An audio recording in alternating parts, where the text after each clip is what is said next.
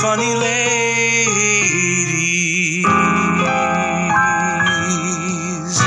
Hello. Oh. We are rolling. Listen, subtlety is not something you can use on me, okay? I have to be hit over the head with what you're saying to me. I was just interrupted because I was quoting CNC Music Factory just before we went on the air. Oh, gotcha. That's what it was. I was like, what is happening? Hey, everybody. This is Three Funny Ladies. This is the CNC Music Factory podcast. Oh, my God. I would have no content to share. I'm so sorry.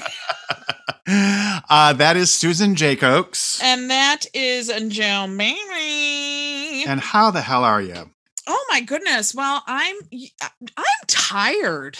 Oh, my. I got up late for work and everything today. Ooh, what a rebel. You're just like Katie Seagal. You're a rebel. I first thought you were going to say Katie Holmes, and I didn't understand. You're just like John Holmes. You're just like... You got a huge dick. I said Jeremy Piven. Oh my God, you're just like Jeremy Piven. You have mercury poisoning. Oh no. Oh my God, I eat so much sushi. You guys. I gotta drop out of my Broadway play, y'all. Oh no, all the mercury. What am I gonna do? What a douche. How much sushi do you have to eat? Seriously. Welcome to our podcast, People We Hate for No, we have a specific reason for him, and we're talking about it. Mercury poisoning. Mercury poisoning. Welcome to our podcast all about people who get mercury poisoning, and that's just Jeremy Piven. The end. It was lovely talking with you all. Good day. Like, subscribe. There will be no more episodes. Smash that like button. Smash it. Just smash it. Smash that. Well, we have reason to celebrate today because y'all came through.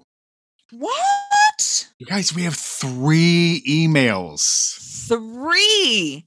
And one is from a person we don't know. Yeah, and 2 are from people that we do know, but I'm gonna kick things off with one from friend of the podcast, Gretchen, who my grandmother always used to call Gresham. Gresham. Hi, Gresham. So this is from Gresham. She says, my favorite movie that Toni Collette has been in is Emma. Yes, with Gwyneth Paltrow. She's just so pitiful and lovingly dim-witted. I'd also like to add a actor that I dislike, Jim Carrey.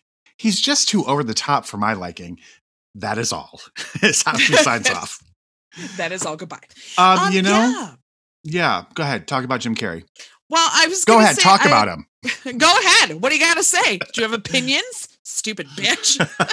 I don't know why I just got so aggressive. Wow. And this is going to be real rich coming from me, but yes, he is too over the top. Yeah, and you know what else? And this is bad. This is so bad I'm going to say this. He's not aging well. Oh, you don't think so? No, I think he looks gaunt as he's getting older. Sure. I think... So that's why I don't like him. Stop getting older. I need you to stop getting older, and I need you to not be so gaunt, because that is a trigger for me. So if you could, I don't know, get some Botox, eat a sandwich, just, And then I will like you again.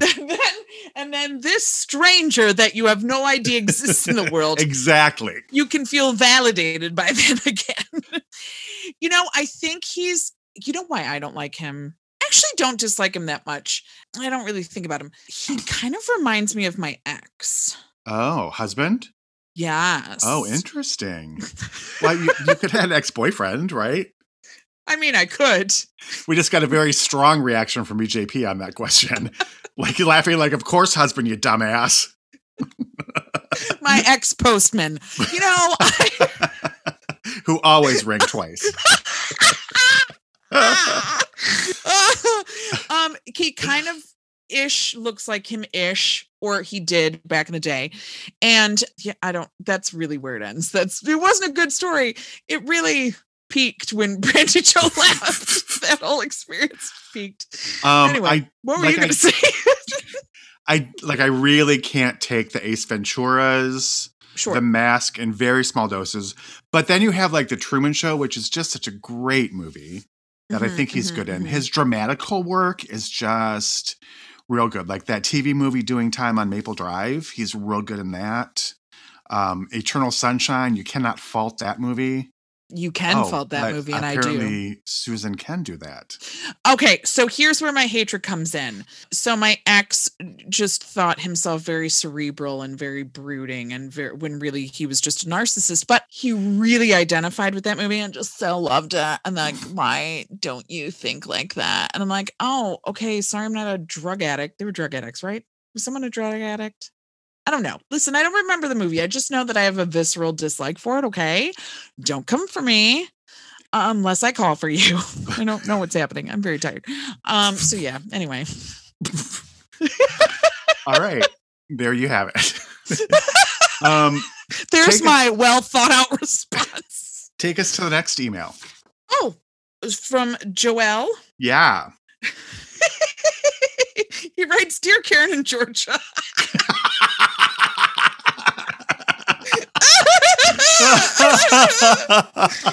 Oh no, how I should take that. Okay. I can't remember if it was you gals that were talking about the other two, but I believe you did during your Molly Shannon episode. Well, I just watched the first season and loved it. Excellent. So thanks if it was you. It was. It was. All right. Also, so delighted that Joby and I are united in our disdain for Juno. What a stinker. Lump it all to hell. But I did really enjoy the United States of Tara. Toni Collette was wonderful, and so was that dreamboat Chris in the Morning. I don't know. Oh God, it's another reference we don't understand from Joel. God damn it. And now he's gonna send some hey dumbasses, this is what it means. Chris in the Morning. Well, maybe because neither one of us watched the United States of Terror. Maybe that's why we don't get it. Well, I'm sure. Yeah, I tried to, and I wanted to love it. It's just that Diablo Cody for me. Can't get past her. And she wrote the screenplay for the Madonna biopic. Oh, no. Ooh, but Madonna's directing it, so it's already going to be a piece of garbage. So wait a minute. How do you feel about Madonna? Because I'm kidding. I love Madonna. She should not be directing her own biopic. Oh, no, that is weird. She's like, well, I'm the one who lived it, so I'm going to direct it. No, that's the reason why you don't direct it. Sure. Real quick, I think Chris in the Morning is John Corbett. Oh, I think that's a reference to Northern Exposure. Mm-hmm.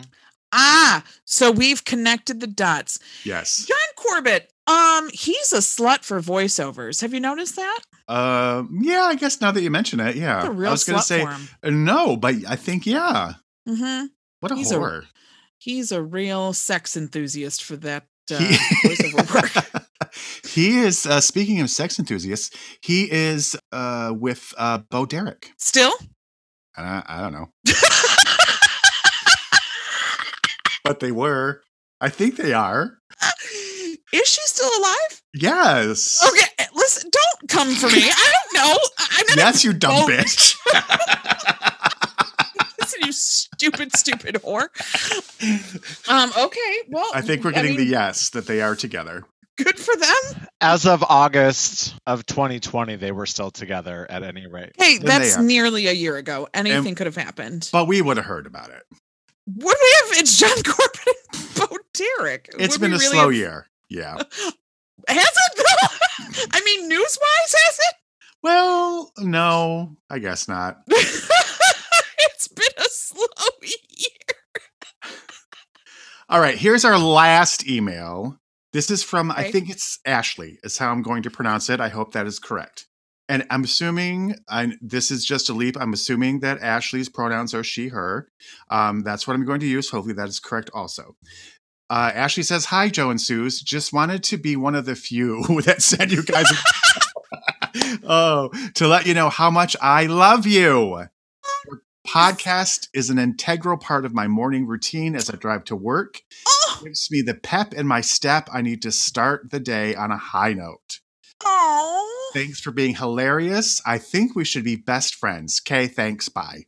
Oh my God, that's so nice. That is so nice. I love that. Come, let's hang out. Let's be best friends. I'm down. Let's do it. I'm here for it, as the gays like to say. I don't know what is wrong with me. What is wrong with me? I am living for it. I am living, loving. He is doing that hand thing right now. I don't know where they came from. More like, what is it? Oh, that's waving. Okay, wave. Yep, that's screwing in a light bulb. I'm doing the pepper shaker, the pepper grinder. Well, that's really lovely. Thank you all. If you wanted to send us an email, anyone, it's 3funnyladies@gmail.com, and it's the numeral 3. The numeral. And you get a shout out. Yeah. Did you watch the Oscars? Sure did. Did you? I Did know. you find a chance to? No. Or a way to? Because as I've bemoaned before, Sling does not have networks, which I think is just strange. It is weird. So weird. So no, and I'm sure I could find them somewhere, but I'm just not. I don't care that much. I think I'm one of probably 2 or 3 people in the country who actually enjoyed the Oscars. Afterwards, you liked them. I did. I thought they were great. Afterwards, I took to Facebook and was met with much derision in my praise for them. And all of the news outlets just hated it. And there was a poll on tvline.com, and the viewers overwhelmingly graded it an F. But I enjoyed it. I liked the intimacy of it. I liked that they had them. I liked that they were all together in the room and not on Zoom screens. I liked the use of no clips. Really? Yeah, I liked that there was no playoff music for the speeches. I'm like, it was. I thought it was refreshing. And so they were all together? Yeah, like most of them. Yeah, it was at the Union Station, the train station. Now, were their trains still going? Maybe. It was just a much smaller. It was almost like a nightclub setting. They had like banquettes tiered. Why were the lights up? I know that the lights were up the entire time. Yes, I didn't even notice it, but yeah. Okay. And plus, I mean, it's live, so it was like 5:00 in the afternoon. So I don't know if it was. Now, I do know one major thing that they saved Best Actor for last in anticipation of Chadwick Boseman winning, and then he did not. Yeah, so that didn't pan out super well. Right. And here's my question. If he had won, what were they planning to do? Why switch the lineup? Listen, I'm all for him because I adore him, and he's gone too soon, and it's tragic. But I just don't know what they were. Was it to keep people watching, maybe? Well, his widow was there and ready to give a speech, as she has for every other award. He's like literally won every single other award. Right. So I think that was the idea, that she would get up and give a speech and everyone would feel very moved and touched, and that's how they would end. Go off into the evening. It was odd putting Best Picture, third to last instead of last. Because here's my other thing. So it didn't even occur to me until it was all over and we're hearing about it on Facebook or what have you. I forget that they don't know the outcome. The people running the show don't know the outcome. Right. So they were so convinced that they retooled the entire lineup. And if he had won, wouldn't that have brought people out of the woodwork saying, oh, it's fixed. Oh, they know who's going to win. It's all a lie. So it's like, either way, it wasn't a good decision to make. And I understand that way of thinking of, he really deserved to have that moment at the end. Like, I agree with all that stuff. It's just they gambled and they lost. They did lose big, because also Anthony Hopkins wasn't even there. Right. So it was like, well, we accept the award for him. And then it was like, bye. Right. But even if he had been there, I think it even would have been worse for him, because I really think it would have been worse for him. He would have been like, oh God, wow, sorry that I won this. You know what I mean? Because I feel like he's a nice person, and I feel like he's also smart and would have known what was going on and would have been like, thanks, guys. Yeah. Now I'm the bad guy who won against Chadwick Boseman. Exactly. Thank you. And it was also very sweet why he wasn't there. Did you hear why he wasn't there? I actually did not know. So it was I don't know if it was the exact day. And he also could be filming something. I'm not sure. But it was the first time he could get back home to England because of the whole panorama and, or Paula Poundstone, as I called it earlier on Facebook. And he always goes to his father's grave on the anniversary of his father's death. So he went to England to do that. And because it was such a hassle getting there, he just thought, because I think he thought Chadwick Boseman was going to win as well. I think everybody did. And so he was like, this award show is not worth leaving my family in case I can't get back. So I just thought that was very sweet. That is sweet. I heard that he said something in his speech about Chadwick. So yeah, he did. I did hear that. But yeah, and I think he would have felt really bad if he was there. He would have been like, thanks. Yes. Sorry, everyone, that I won this. Right. That's how I would have felt. I would have been like, Yeah. oh, yay. But I enjoyed it. I thought it was good. They did the best song performances before the ceremony. I just, I'm not a purist, so I'm like, let's see what works and what doesn't work. So I liked it. Sure. But what the fuck do I know? Apparently nothing. I think the Oscars are something that you're never going to please everybody. Absolutely not, especially in this day and age that we are in currently. Yeah. And now Frances McDormand is like 3 Best Actress Oscars. She's right behind Katharine Hepburn. That's crazy. Even more than Meryl Streep, which is super crazy. Yeah, that is nuts. She's getting a little too quirky for her britches. Let's put it out there. Yeah. No, I have to agree with you on that. It pains me to say it. And I love her. I still love her, but she's leaning into it so hard. It's becoming a caricature at this point, I feel like. Yeah, I think, I would have to agree with that. It's like, oh, we get it. We get it. You're quirky. And I do love her. And I thought she was great in Nomadland. And I was hoping that someone else was going to win that award. Yeah. I mean, I've loved her in everything she's done, but it's getting tired. It's tiresome. Reel it back in a little bit there. Franny McD. Franny McD. Oh, Drag Race. Did you watch the Drag Race? Yeah, that was good. I did not watch, but I do know who won. And I'm glad. Well, because I forget, because I can't watch that on Sling either. I have to watch it on another website. And so I have to wait till the day after. And then it'll be halfway through Saturday and I'll go, oh my God, Drag Race. And then it's just a whole to-do. So, and then by the time I had time and remembered, it was like, well, I know who won. And, but I'm glad it wasn't Candy Muse. I can't believe she came in second, though. That was crazy. You thought she was going to come in third, do you think? I thought she was going to come in fourth. Oh, yeah, there were 4. That's right. Yeah. I honestly thought she was going to win because, that's RuPaul's Drag Race, but I'm glad she didn't. Yeah, I was really happy with Simone. I would also have been very happy with Gottmik. Yes. But I was happy that Simone won. In DDO. Did you hear that Leslie Jones is going to be hosting the MTV Movie and TV Awards? I have not heard. Yeah, so that's exciting. There's a lot of news about our ladies in the news. Maya Rudolph has joined the cast of the Enchanted sequel, Disenchanted. Ooh. Along with Yvette Nicole Brown, who I also love. Ooh. Of TV's Community. Yes. Niecy Nash is going to host a reboot of Don't Forget the Lyrics for Fox. All right. And she was just on Red Table Talk with her she was? With her partner, yeah. Her wife? Yeah. That's nice. I've never watched that, but I feel like I should. I watched the one with Jordan Peele? The one who cheated on Jordan Knight.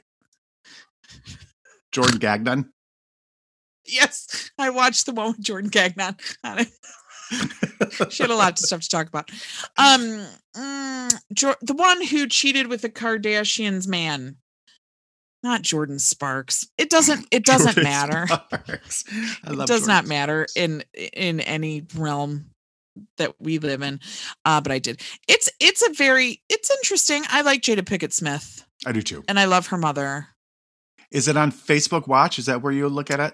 Yes. Jordan Woods. Thank you. I don't know who the fuck that is. Well, she's not relevant really anymore. And soon the Kardashians won't be relevant. And that will be a sweet Sweet day. I have never dipped my toe into that fetid pool. I watch a lot of garbage reality TV, and there's two that I cannot, no matter how desperate I may be. There are two shows I cannot watch, and it's Keeping Up with the Kardashians, Mm-hmm. and even more so, Chris Lee Knows Best. I can't do it. Now I don't watch it regularly, but when it's on, I sometimes get sucked into it. Okay. I probably have seen 5 episodes in my life. But I don't know how to broach this subject. Because he's super gay? Yes! Yes! He is super gay! Yeah, he is. I Allegedly, seemingly. I don't know. I don't know if he is or not, but he certainly comes across that way. We don't know if he is, okay? But he is. He is. I don't understand how I don't get it. I don't get it. I just don't. And he's just, the way he speaks to all them, I just can't take it. I feel like he's really overbearing and stuff, and I don't like him. Yeah, I get it. So I can't, those two shows I can't stomach. But otherwise, I'll watch the shit out of anything. Did you watch Bethany's new show yet? No, she has a new show? What is On it? HBO Max called The Big Shot with Bethany. Is it like a Shark Tank only with Bethany? It's yes. No. It's yes. And by that I mean no. It's maybe a allegedly competition show where she's looking for like the VP of her company. So it's more like The Apprentice kind of. Yeah. Mm-hmm. Yeah. Mm-hmm. Mm-hmm. Okay. It's okay. And they're coming out with Housewives All Stars. Yeah, I saw that, which is weird. Yeah. And it's like you keep saying, oh, it's real life. And then you're going to have a quote unquote All Stars. Like, guys, that. Yeah. I mean, we all know that fooling? it's not real life, but you can say that. Yeah, you can. I mean, if you really believe it, if you believe in anything enough, you can make it true. That's true. So more power to them. You go, Andy Cohen. Did you hear about Elizabeth Banks' news? No. She has partnered with Fox to do a Flintstones sequel, animated. Oh, animated. Yes, she'll be voicing Pebbles, and like Fred is getting close to retiring and all of that. It's going to be called Bedrock. Oh, cute. Yeah. Okay. I thought you were going to say live action, and let's hope. Oh no, thank you. I hope we're done with live action Flintstones. No, thank you. I will pass on that. And my final bit of news, we can finally put this story to bed. Yes. Rachel Bilson has said that her friendship with Rami Malek is, quote, all good after the throwback photo incident. Rachel Bilson, I need you to blink twice. Actually, that's funny. I did see that. It's funny because I watched Rocket Man for the very first time. Oh, did you like it? This past week. I did, but I felt, here's the problem, is I think I watched it, I don't know what channel it was, but it was on TV. It wasn't on a website. Okay. It wasn't on a streaming service. So when you watch them on TV, you don't know what they've cut or rearranged, or because like Dirty Dancing, they do some weird shit to Dirty Dancing. Like there are some versions where Penny, the abortion line, is cut out altogether. Mm-hmm. There's some weird stuff. So I don't know how it was cut for time or anything, but it just seemed like it jumped around. Like it jumped big time spans that I just thought were strange. Yeah, that's all. I mean, it was okay. It was good. He was good. He looks just like Freddie Mercury, and his movement, it was great. Well, are you talking Rocket Man or are you talking about Bohemian Rhapsody? Nope. I'm talking about Bohemian Rhapsody. Okay. I was confused when you said Freddie Mercury. Because Rocket Man is about someone totally different. Yes. And they are still alive. I meant Bohemian Rhapsody. Rocket Man I have not seen. I liked Rocket Man better. Bohemian Rhapsody to me was fine. It was fine. Yeah, it seemed like it jumped huge chunks of time that I was like, I'm sure something happened in there that was interesting. I feel like that movie, everybody jizzed all over the end, the Live Aid recreation, and that sort of like made them think that the movie's like a masterpiece because they leave feeling like, oh my God. Yes, charged I've up, had that you know what I happen mean? to me before. Yeah, because you leave on such a high note that you look back at the rest of the movie and you're like, oh my God, it was so great. And then you watch it again and you're like, hold on. Yeah. Real quick, and then we can move on to Our Lady. So I was at rehearsal yesterday, and it's with high school kids. And one of them started humming an oldie. She's like, have you guys heard this song? It was Careless Whisper. Oh, Jesus. And yeah, You're going to be getting a lot of that. I know. But also, high school students dress exactly like they did when I was in high school. And I don't know how that is possible. Also, at my high school, the way it was back in the day is they had a list of musicals that they were allowed to do. Okay, like we couldn't do West Side Story because it had gang activity in it. That's adorable. So there was a list of musicals that they could do. So they would just recycle. They would go through the entire list and then start back over at the top and go through the entire list and start back over. And so they just stopped doing that recently. Like I want to say within the last couple years. And so one of the kids was wearing a Joseph and the Amazing Technicolor Dreamcoat sweatshirt from when they did it, because he's still there. So they've done it within the past couple of years. And they used the same graphics for the sweatshirts that they used when I did the shows. Oh, boy. So I'm in this theater. It smells exactly the same. Everyone is dressed exactly like they dressed when I was in high school. And this kid is wearing this sweatshirt. And I'm like, this is what a stroke feels like, or what time travel feels like. This feels weird. And so just throwing that little tidbit out there. Good times. Good times. It's only just begun. It's only just begun. Do you know this golden oldie? So there was this golden oldie. I don't know if you know her. It's by Missy Elliott. And all right, are we ready to hang get down on. or no? Before we get into that, let's talk about next week for a second. Oh, yes. So we don't save it for the end if people tune out at 42 minutes. So here's what we're thinking. Yes. Because this is now episode 30 something. Is that it? I think so. I don't think we're quite at 40 yet. That's crazy. Okay. So Susan and I have talked about it, and we're going to start doing our full lady episodes every other week.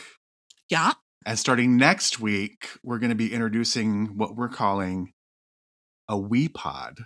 A wee pod. Because it's a little podcast. Do you get it? It's wee. Do you fucking get it, you guys? Do you fucking get it? How much do you love it? So those wee pods, we're going to do, we'll focus on like one thing pretty much. Like a documentary, a stand-up special, a TV show. Yeah, and we'll just talk about that one thing for that wee pod. And then the next week, we will go back to a lady. What we've been doing this whole time. But we figure that'll give us more time to research Our Lady. If they have a biography, maybe that'll give us time to read it, get a little more information. Dig a little deeper into their film catalog. Yeah. And also, truthfully, just stretch out the life of this podcast. Yeah, because unfortunately, guys, the list is not long. I mean, it's long, but we want longevity. Yeah. And we don't want to be doing, 2 hours on Elaine Boozler. Bless her heart, she's great. Love her. But I mean, come on, I mean, who doesn't love Elaine Boozler? Yeah. Followed by Brett Butler. I don't know. Like, God, Brett Butler. Jesus. How are you even coming up with these names? So that's going to start next week. We will, and we'll see how it goes. I'm excited for it. I'm excited as well. Yeah, it's just going to be something a little different. And we want to still keep coming to you every week. So that's what we're going to do. Yeah. So like it or lump it. No, please like it. Please like it. Oh my God, please like it. Like us, please like us. All right.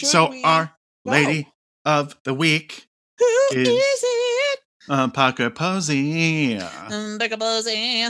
Parker Posey. What's your first memory of Parker Posey? My first memory of Parker Posey is, you know what?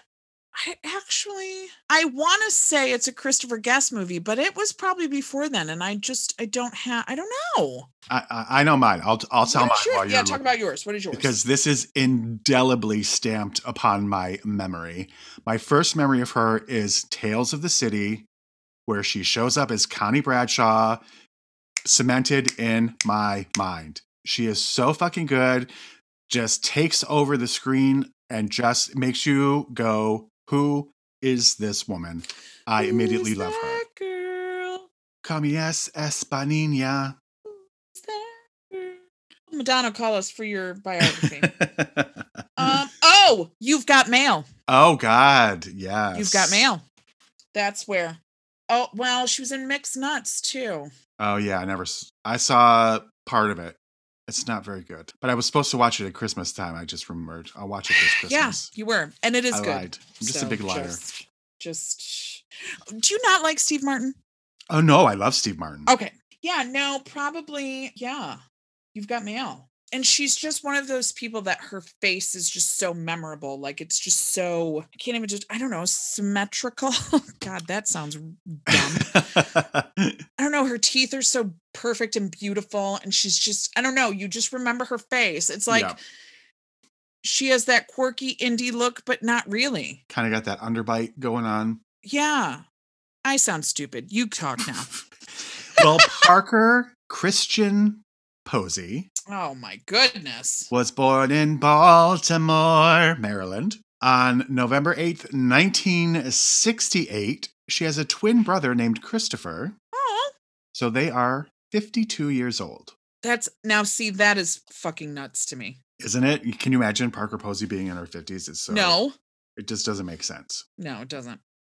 She was named after the 1950s supermodel Susie Parker. And she and her twin brother were born 2 months premature and spent weeks in a hospital incubator. Aww. The family moved south when she was a child. They first moved to Monroe, Louisiana, and then they moved to Laurel, Mississippi, where her father, Chris, owned a car dealership, and her mother, Linda, was a chef. Aww. I know.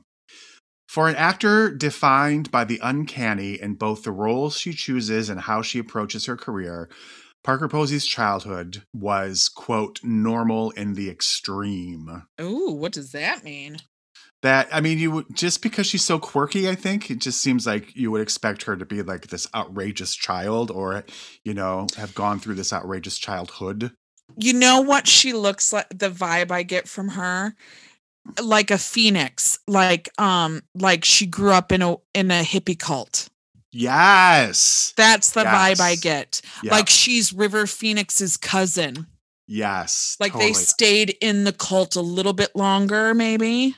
Yep. Totally. And even though the Phoenixes got out before them, they sort of held on to the lifestyle a little bit more. And she was in the cult longer, but then when they left, they tried really hard to be normal.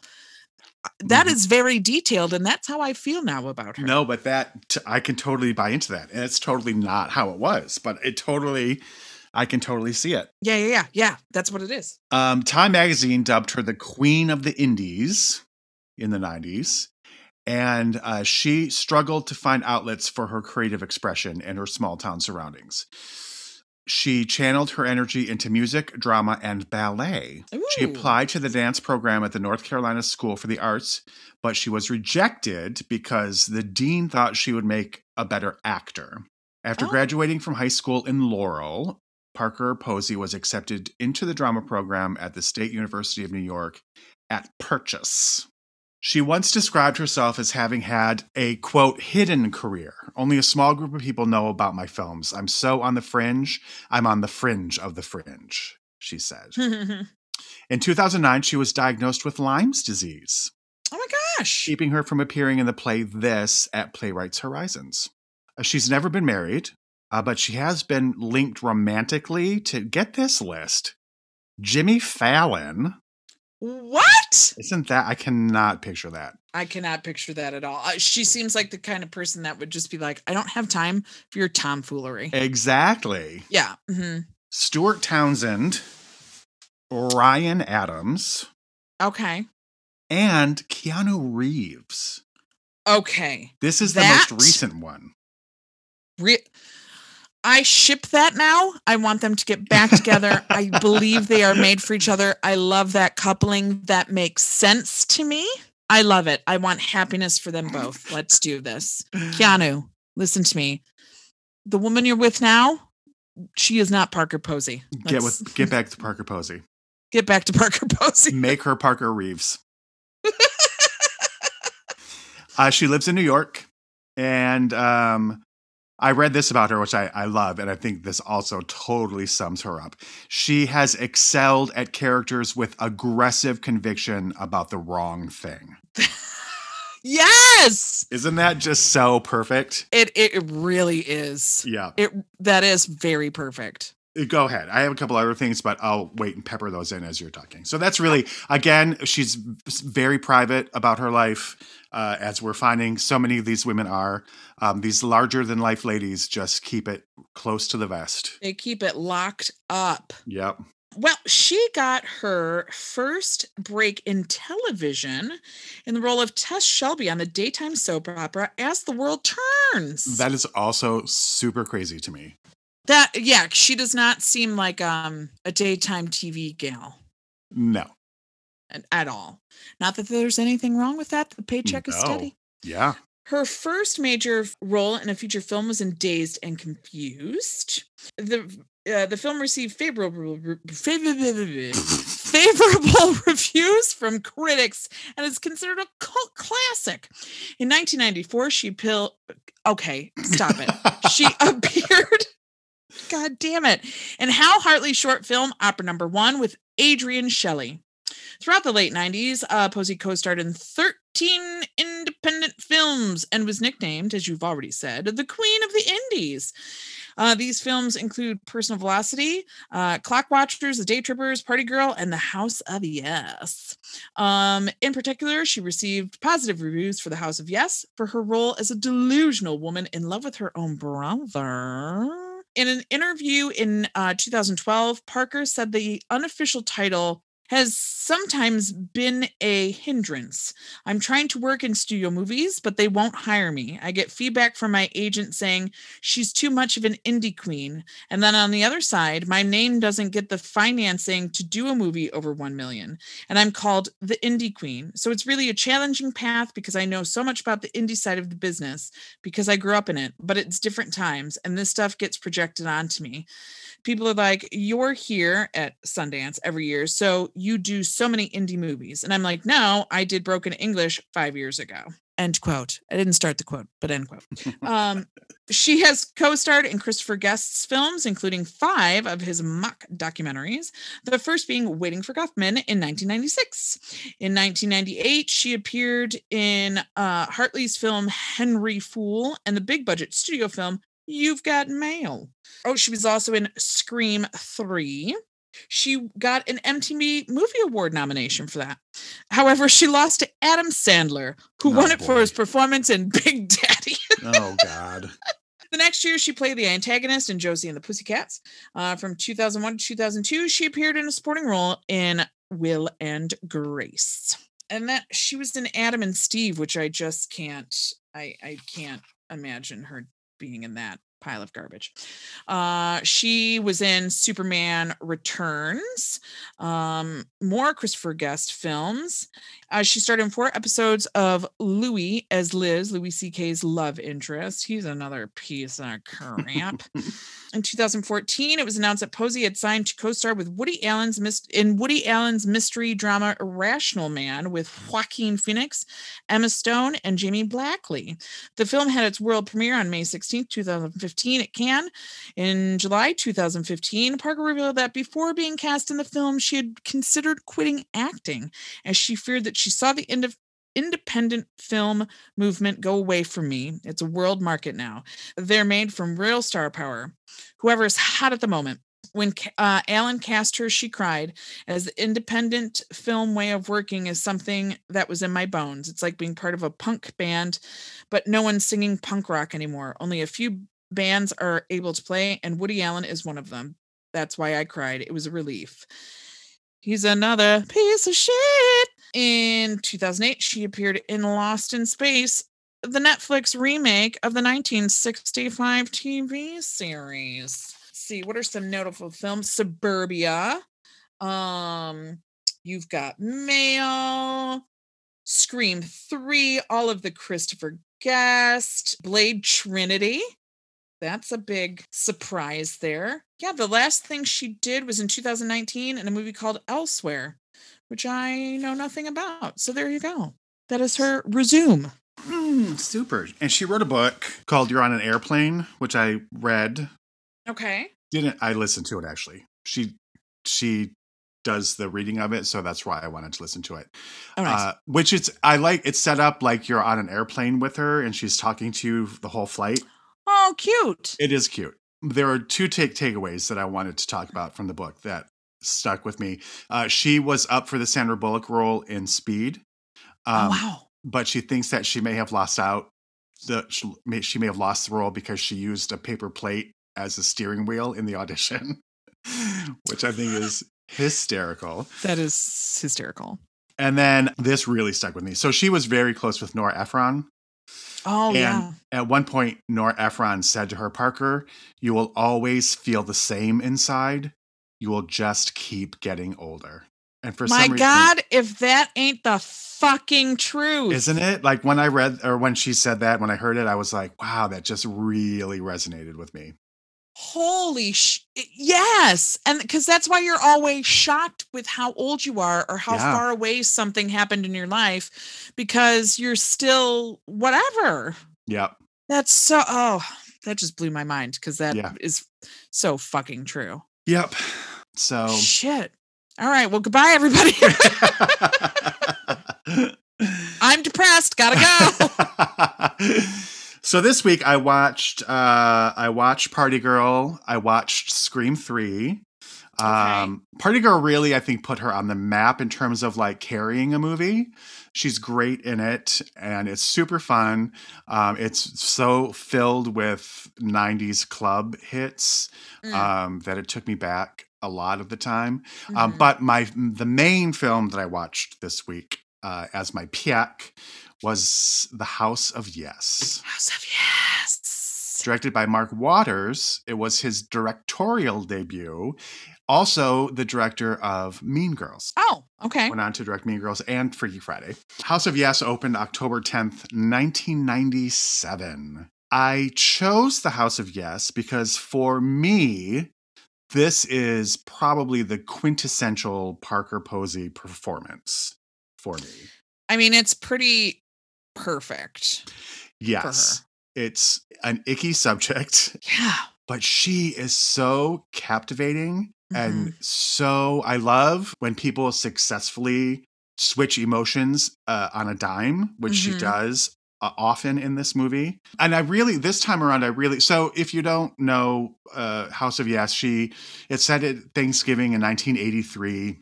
At a big family home in Virginia, and there's a hurricane happening.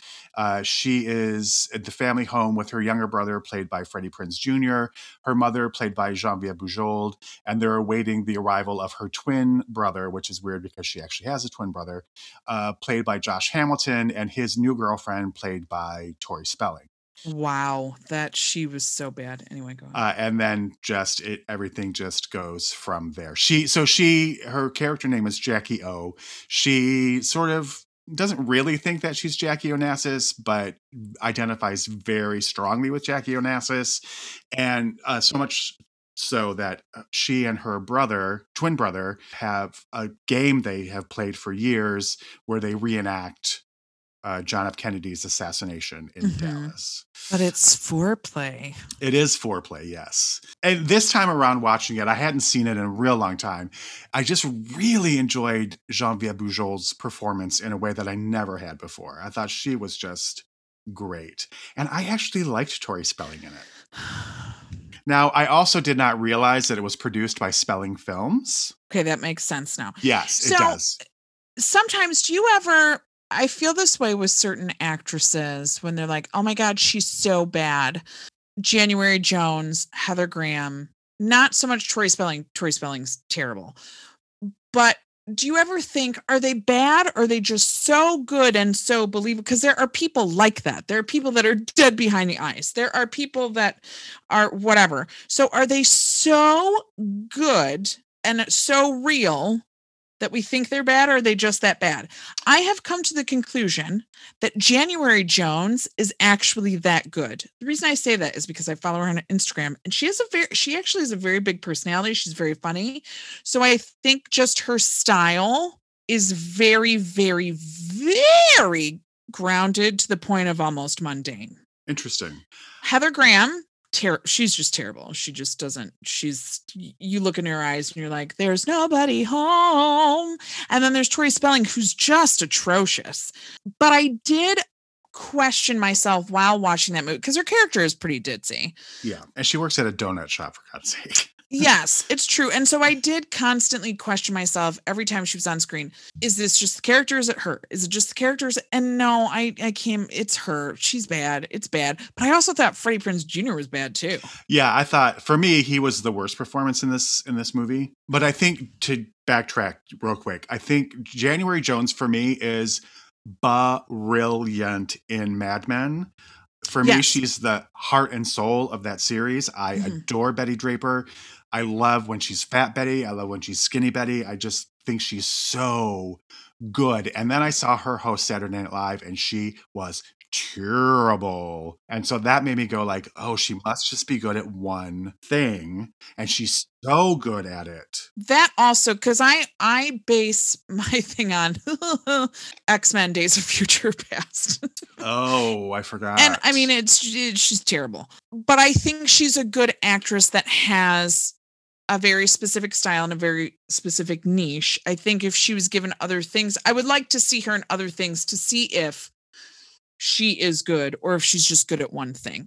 Heather Graham is just bad, but I must say she did a little arc on Scrubs and she was hysterical. She was kind of good on Scrubs. Yeah. The only time I've loved her. Every other time I'm like, ugh. Girl. She's just, there's nothing behind the eyes. There's just no light. Light, there's someone home, but they got all the lights off. Okay. There's no vacancies. Or there's one giant vacancy. I don't know. But yeah, no, because I kept asking myself during this, is that just the character? And yes, it is sort of, but I just came to the realization that anything she did good in this film was by accident. I will say, like, The House of Yes is based on a play, at which I've often, like, over the years been like, should we produce it? Should we not? Exactly. But like, for me, I can't think of anyone that I know who could top that performance of Parker Posey. No. And that's what separates the good from the bad, because Freddie Prinze Jr. and Tori Spelling, you can tell this is a play. And they ain't good at those.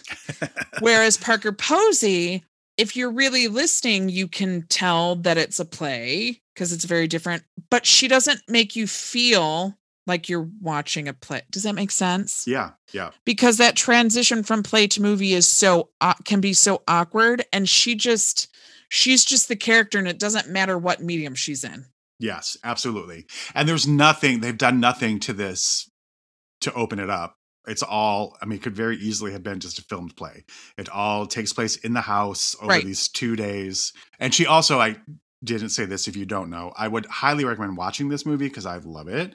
But her character is grappling with mental illness. They don't ever really say what it is.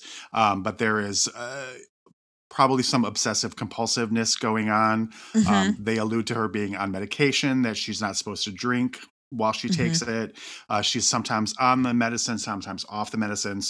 And she was also hospitalized for her mental illness at some point. So, it's just such a brave, balls to the wall performance that you sort of come to expect from her. But I think because it was so early in her career, like, I just think that she is so good in this movie. This is what I wanted to ask you your opinion on. When you're watching the movie, so her and her brother, her twin brother, have this incestuous relationship. She has a mental illness. He does not, quote unquote. Right. He left her, and he's living a quote unquote normal life. He's put this part behind him. She never did. She is in love with him. She wants him back. One of the reasons she went into the hospital is because he left the home, left her. She feels abandoned. So while you're watching the movie, you make the assumption sort of somewhere in your subconscious that she is, yes, it takes two to tango, but because of the mental illness, because of the way she acts, and because he's quote unquote normal, I sort of felt at first like, oh, well, this was her initiating, and he went for it, whatever. But as the movie went on, and I want to know if you agree with me, I felt like he was the one when they were teenagers who initiated this whole thing. And this whole thing led to her mental illness.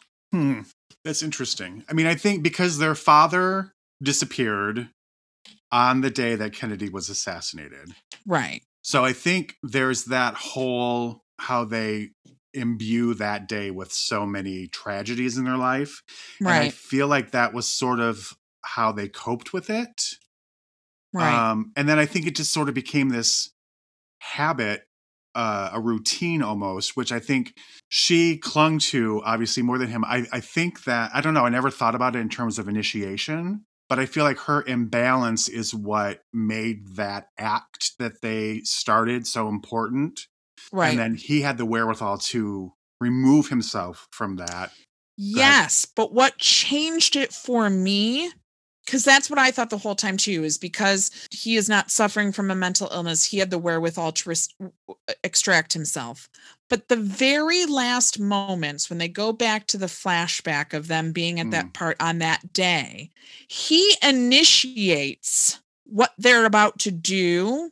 And it seems like they've done it before, but the way it's set up, he initiates it and she's like, no, we shouldn't. Like she tries to rebuff him at the beginning of that exchange. And so it just made me think like, yes, it takes two to tango, but did he initiate and now it's flipped because she has the mental illness and so now she can't let go. She has abandonment issues. Their father left, blah, blah, blah. So it made it a lot more interesting because he is kind of sleazy. Like, yeah.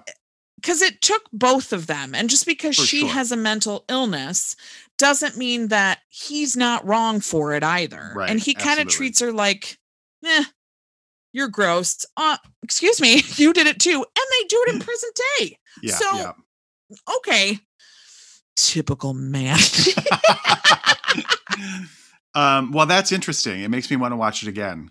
So you see, there's a lot of things there's a lot of rewards to this movie. It's the movie that keeps on giving. It really is. And she's really brilliant in it. Please watch it. She's really brilliant. And I can't say the mother's name. What is the mother's name? Geneviève Bujold. She's great. French. Yeah. You will hate Tori Spelling. I would place a bet on it. Freddie Prinze Jr., oh, God love him. He's so pretty. He's bad. And where is that guy from? I feel like he was a famous, not sitcom dad, but like TV show dad. He's in Mrs. Fletcher. I don't remember what else he is been in. I think we may be getting, while we're doing this, I just want to read this excerpt from the review of this from Variety. But the picture belongs to Posey, whose perpetual air of decadent knowingness finds a perfect outlet here. Jackie O has a brilliant wit that can turn cruel on a dime, and the performer's delivery is ideal. More impressive yet is her ability to instill a barely suppressed, when suppressed at all, hysteria in terms both frightening and helpless. The role might easily have turned into a cartoon monster in other hands, but succeeds on several levels here. Love. So great. So he was on 13 Reasons Why. He's on 35 episodes of that. That's where he's from. He is the main kid, the dude. He's the dad of the black-haired kid. Clay. He is Clay's dad from 13 Reasons Why. Thank you so much, Miranda Joe. He's one of those guys that's been in a ton of shit. Yes. So that's the House of Yes. Loved it. Love it. as well. Love it, love it, love it. Also, it's fun. It's so fun to watch Scream 3. It is, close your ears, BJP. It is my favorite of the Scream films. She is so great. So great. And it just so funny playing the film version of Courtney Cox. Yes. So great. Yes, it's so funny. Yeah. And it's funny because she's like so made up in it, in like business suits. Yeah, she's just so great. No, she's great. Well, I watched Waiting for Guffman. Yay. I had seen this before, as everyone in the world basically has seen it. And even if you haven't seen it, you've probably quoted it and haven't even realized it. Because I forgot, well, I hate you and I hate your ass face. That's from Waiting for, there was something else. I remember, because I didn't see that first. I think the first Christopher Guest movie I saw was Best in Show.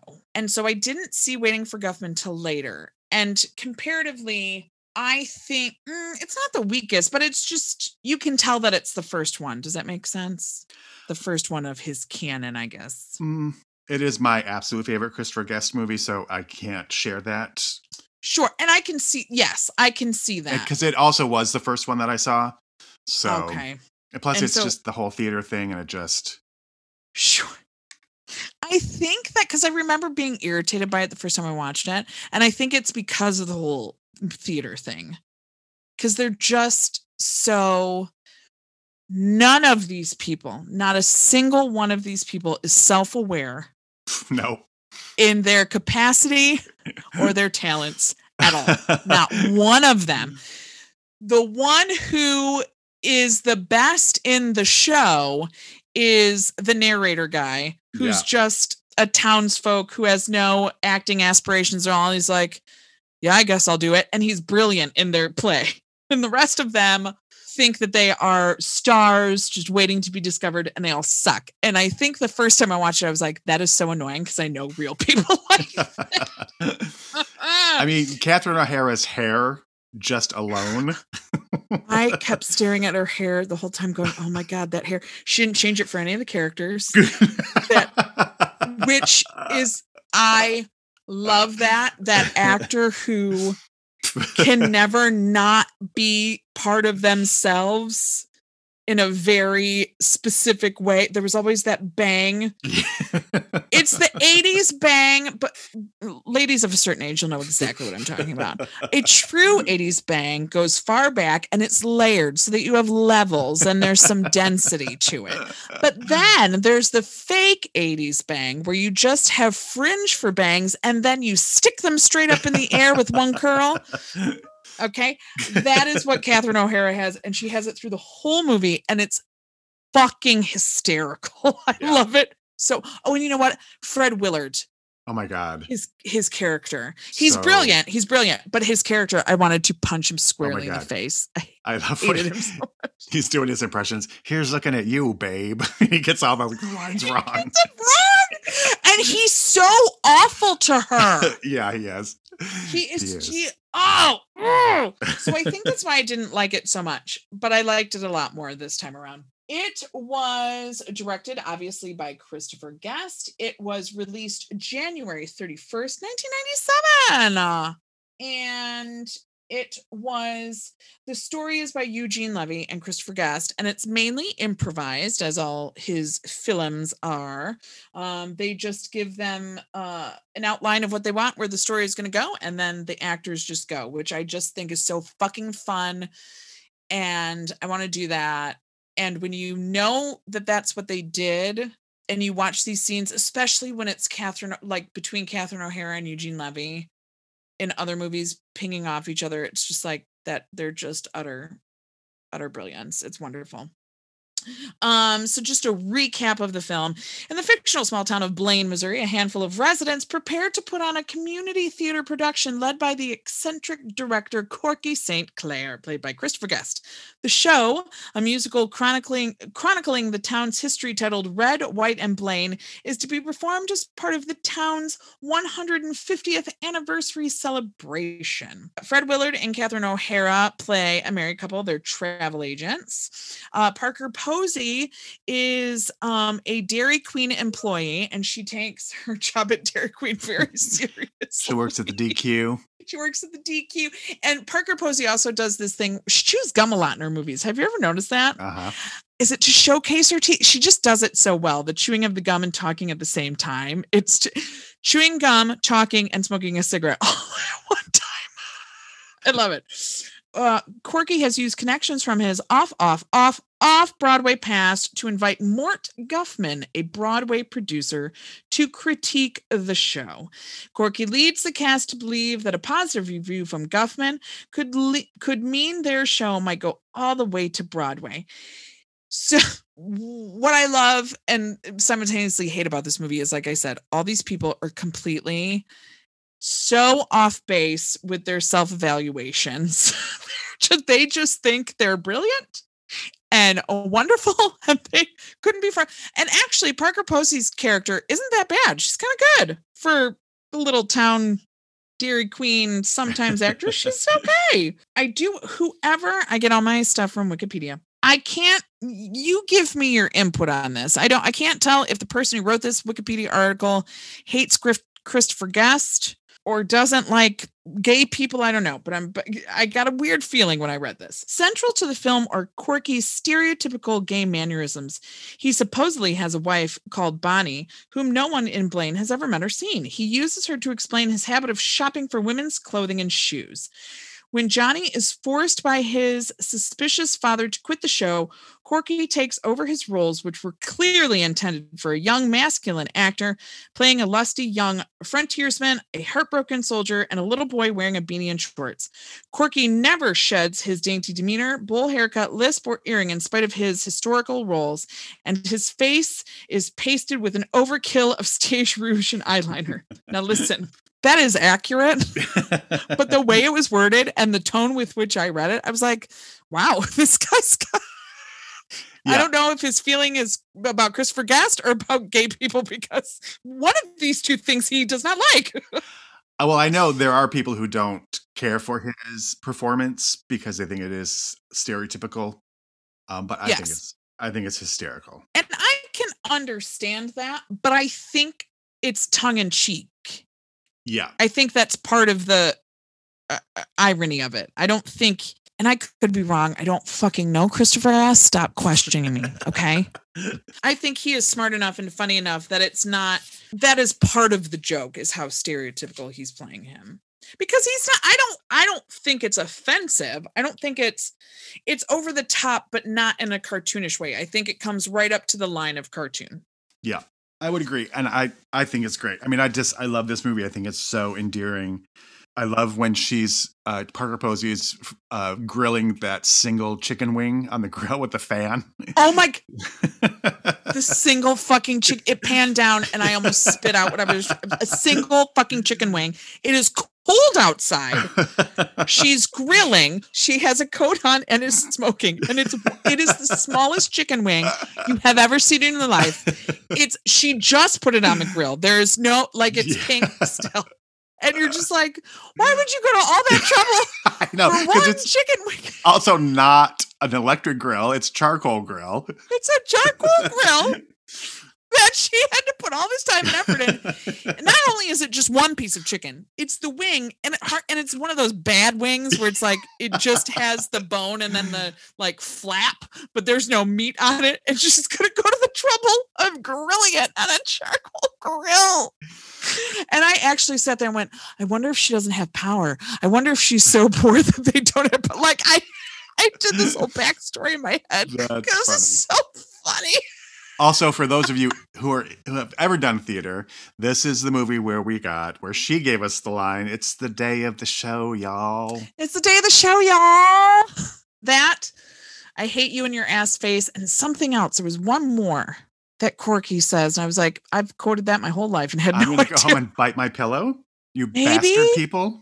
So it was along those lines. It's when he's mad at something and he goes, when he's yelling at the councilman. City council. Yeah. But I can't remember specifically what it was. I love at the beginning where they're planning out the whole thing and the guy's like, well, we'll put snipers here, and here. Well, last year we got egged. Like they're gonna shoot. That's what I love about Christopher Guest movies is somebody says something and you expect another character to be like, that's absolutely ridiculous. But no, they're all on board. And one character is sort of like, I mean, that seems maybe too much, but they're not, they don't think the person's crazy. They're going with it, but they're just kind of like, maybe just one sniper. Like, it's so tough. And of course, I thought of you at the end because it also introduced us to the Remains of the Day lunchbox. Yes. Oh, yes. So at the end of the movie, Corky opens a movie memorabilia shop. And I knew this. I forgot I wanted to share this. He has a Hollywood-themed novelty shop, which includes such items as Brat Pack bobbleheads, My Dinner with Andre action figures, and the Remains of the Day lunchbox. And he says, and they're just flying off the shelves. Kids love them. Kids really love them. So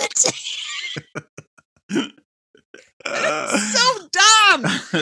That's why I love Christopher Guest movies, because they're so, the characters are so earnest and have no idea that they are utterly fucking ridiculous. Yeah, it's a beautiful lack of self-awareness. Oh, such just. And I also love Balaban. What's his first name? Bob Balaban. Yes. He always plays the same character every time. What I thought was hysterical is you expect this show to be terrible. Now, listen, it's not great, but it's not Cats either. Like, I'd see this before I saw Cats. Oh, for sure. Those songs get stuck in your head. Those songs are catchy. They sure are. And they have a pit orchestra who's like fucking legit. I know. Who were there like for all the rehearsals? They're there for every rehearsal.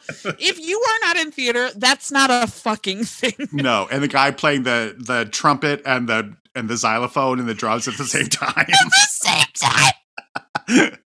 And they're in their tuxes. Like yeah, exactly. They're in Blaine, Missouri. And they're in Blaine, Missouri. It's one performance. Right. All this work for one performance. The whole time, every time they showed the actual show, every time I was like, this pit is fucking amazing. Yeah. This pit orchestra is amazing. Oh God, it was so funny. And Balaban he's just so angry. Yeah. Everything the whole time. Why are you whispering at me? I am right here. You're gonna have to be louder. Why are you screaming at me? I am right here. Oh, I love this movie. I just love it so much. It was so great to watch it again, and it made me just laugh and laugh and laugh like it was the first time I was seeing it. Yes, it's so it's so good. And now talking back about it, I can see why people would love this more than the other ones, than like the Best in Show. I could see why it would be, because it is just so like they take themselves so seriously. It is not slickly produced in any way, so it just adds to the realness of it, and it is so dumb. Yes, I just adore it. It's so great. Watch it. And she's really great in all of the Guest movies. Yeah. I need to see Mascots. I have not seen that one yet. Oh. Oof. Yeah, that's what I've heard. But I forgot it was even made. I keep forgetting about it too. There you go. Although I think my favorite performance of hers is in Best of Show. Playing that fucking yuppie with, I don't know why adult braces cracks me up, but adult braces, especially when both people in a couple have adult braces. Yeah. It's like, you did that to be trendy. You did not need braces. And she really got braces put on her teeth for that movie. Like, that's crazy. Parker Posey, that's crazy. But she looks good with them. She pulls them off when she's looking for Busy Bee. I need a Busy Bee. Where is her Busy Bee? Oh, go watch them, everybody. Watch all of them. Yeah, just watch everything. Mascots. It's gross. And you can skip for consideration, but watch she's all the great. Christopher Guest, and House of Yes is just, it's fantastic because she, even if you hate 3 other people in the movie, she's just so good. She makes up for any shortcomings of anyone else. She does. She is just amazing. She really is. And that's our gal Parker. That is our girl Parker. So, do you want to announce what we're going to be, who we'll be talking about in 2 weeks, or do you want to save that for next week? Let's say that. Okay. Let's say that. Let them be a surprise. All right. So next week will be our first Wee Pod. Wee Pod. And we'll talk to you then. We'll chat at you then. We'll see you later, alligators. Get vaccinated. Yes, so we can all see each other in person. So we can touch and stuff. Oh, that sounded weird. So we can be inappropriate with each other out in public. That's all that we need to be able to do that, right? Is vaccination. Yep. And then all that stuff is legal. Anything goes. Okay, great. All right. Well, we'll see you next week, guys. Okay, bye. Okay.